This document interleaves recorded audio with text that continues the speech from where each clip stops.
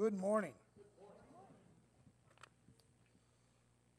We're going to continue our series on social faith, looking at social media and how we use it in our lives as Christians today. Today, we really want to talk about the way that we treat people online should be the same way we would treat people in person. See, when it comes to social media, there's a great deal of communication that's happening. And yet, there's a whole lot of communication that we're missing as well. When we talk to each other via popular social apps, Twitter, Facebook, whatever you want to think about, we're missing certain key points of communication. We miss body language. We miss facial expressions, Tammy. We miss that grindy voice that people have for some reason. We miss things like that. We miss change in tone. We miss energy level. All that kind of stuff gets missed when we're using social media to communicate. And I know that, like, my daughter tries to communicate with social media really well, using a lot of emojis. A lot of emojis. But even still, people can hide behind emojis and GIF files and memes.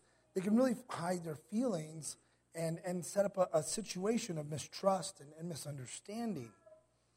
Due to this, we may be treating people poorly using social media and not be aware of it, not be aware of what we're saying. And I think that even trails over into our normal everyday life when we interact with people because of the way we act on social media and because of the interactions that we have on social media. Sometimes we treat people poorly face to face and don't even realize it because we're just quoting a meme or we're just saying some statement that we thought was cute. As Christians, treating others with compassion, patience, and love is important. And we should continually to strive to use that in our speak. It creates integrity within us. This means speaking truth in love, but it also means that sometimes some of us have to refrain from saying certain things. It means that we have to control our speech, not just what we say, but what we don't say. We all have opinions, we all have ideas. That doesn't mean that we need to share them all the time. We all think we know what is right, especially for us, but that doesn't mean that there's not consequences that come along with us saying those things. So I want to talk to you guys today about Proverbs, the book of wisdom. The book of wisdom in Proverbs actually talks about this very specific thing. If you have your Bibles, open up to Proverbs 17. Proverbs 17, verse 28. Now I'm going to read from the ESV because I'm pretty sure that's the version God wrote. But I'm going to read from the ESV so we get the direct translation of what's going on here. Proverbs 17, verse 28. Even a fool who keeps silent is considered wise. When he closes his lips, he is deemed intelligent. When he closes his lips, he is deemed intelligent.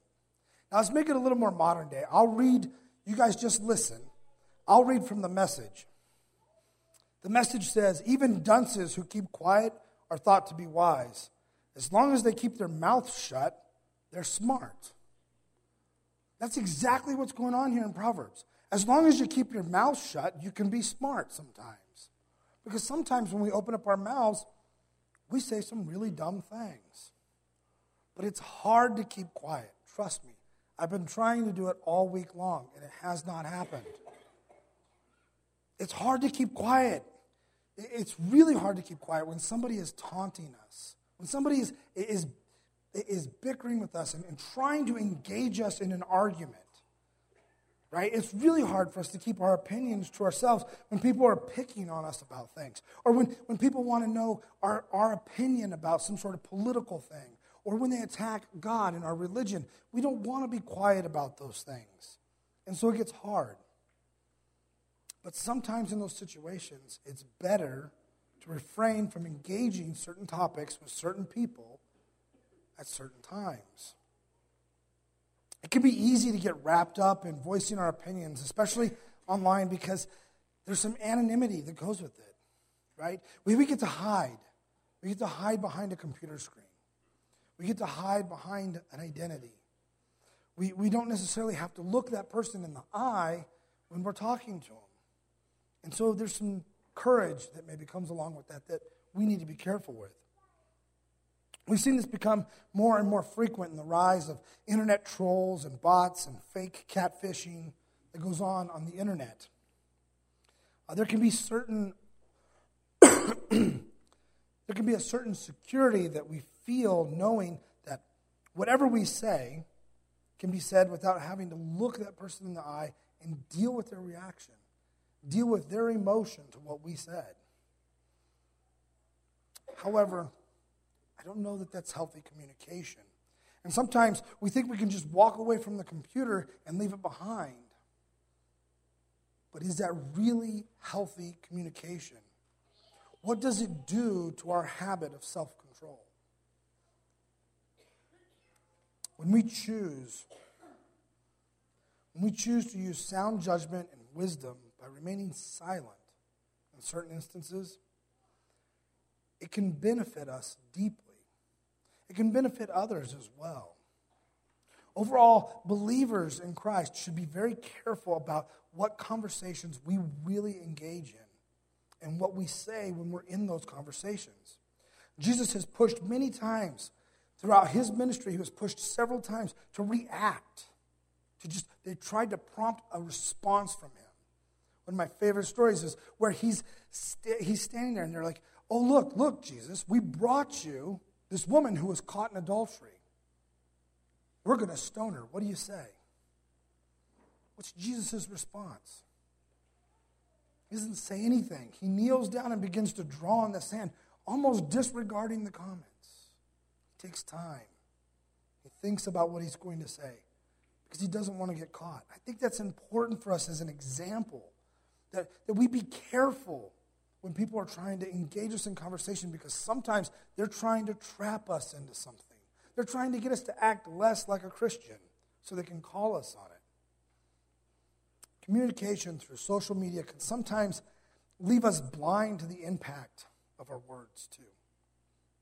We say what we want with no immediate response, and we walk away from our computers without ever thinking about it again. The content on social media is rapidly changing and shifting and moving throughout every hour of every day, which means we no longer see it. It gets buried, but it's still there. And those words can still hurt. We've seen an increase of new apps like Snapchat where you can post anything you want and it just disappears in 24 hours. But if somebody reads those words, they're still there. They still hurt. There's a distance between us and the people on the other side of the screen that keeps us from feeling any kind of empathy or sympathy for what they're dealing with or for what we're dealing with. However, we might feel different if we asked ourselves this question: what would I say, or would I say these things if a stranger was sitting here next to me? Would I say these things if a stranger was sitting here next to me? We cannot let the false realities of online communication deter us from making an effort to treat others the way we should, to treat others as if they were actual human beings. In 2 Kings chapter 2, verse 3, we'll start there. 2 Kings chapter 2, verse 3 says, "And the sons of the prophets who were in Bethel came out to Elisha and said to him, 'Do you know that today the Lord will take away your master from over you?' And he said, 'Yes, I know it. Keep quiet.'" If we skip ahead to verse 15, it says, "Now the sons of the prophets who were at Jericho saw him opposite them. They said, 'The spirit of Elijah rests on Elisha.' And they came to meet him and bowed to the ground before him." They bow as a sign of respect for his wisdom when he says, "Keep quiet." It means something. It showed his wisdom that they would remain quiet. Franz Delitzsch, and I'm going to say that last name wrong, he wrote a biblical commentary on the Proverbs of Solomon. And he begins his commentary with this quote about this particular section of Scripture. He writes, "Control of speech is a prime mark of wisdom and understanding. Those who have mastered this art possess a calm spirit. No steam or smoke obscures their speech. That way, what they mean, or they say what they mean, and they mean what they say." The proverb advances the thought of the previous one. Not only is it wise to restrain one's speech, but other people will consider him wise who does so. Elisha's lack of verbal response when the sons of the prophets told him that God would remove Elijah from his presence that day gained Elisha a reputation of wisdom. Sometimes the best response that we can actually come up with in a situation, the best words that we can think of to say, is just to remain quiet. Not just in the face of conversations, but also on social media. Treating others kindly through all means of technology is important. Treating others with respect, as if they are true human beings and not just somebody on the other side of a screen, is important. Have you ever heard of anybody being dumped, or have you ever been dumped by a text message? I don't know, that's probably for the younger kids. Has that happened? Have you ever, Aaron, I know you've never been dumped. Have you ever dumped anybody using a text message? Oh. How about for the rest of us? Have you ever lost a job through an email? Right? Have you ever had somebody quit through Twitter? We all saw that this week.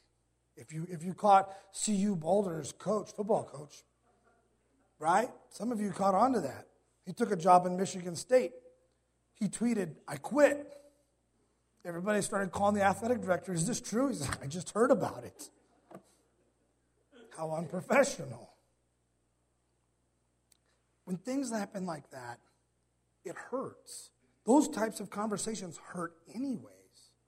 But when we use technology to try to hide, it hurts more. Maybe this has happened to you, maybe it hasn't, but you kind of get the understanding that it doesn't feel good. Ending a relationship through social media can show a lack of courage. A lack of courage. A lack of love. A lack of show for our own character. As believers, we should treat people with respect and dignity. We should talk to them face to face. We should hold our tongues, listen to what they have to say, and plan our response quietly, and think about what we have to say in response to them. Because the words that we say last forever. Will you pray with me? Dear Heavenly Father, we thank you for this day. And we thank you for social media, even though sometimes we wonder why. But we get it. You want us to reach this world that's lost around us, and you give us a lot of different tools to do it. Lord, help put it on our hearts that we will learn how to use these tools successfully for your benefit and for your glory. That the communication that we share with each other and that we share with the world around us will be one that benefits you. Let our speech bring glory to you, not bring people down, not argue with people, but lift you up and lift them up as well. We ask these things in Jesus' name. Amen. If you're able, let's stand for our final song this morning.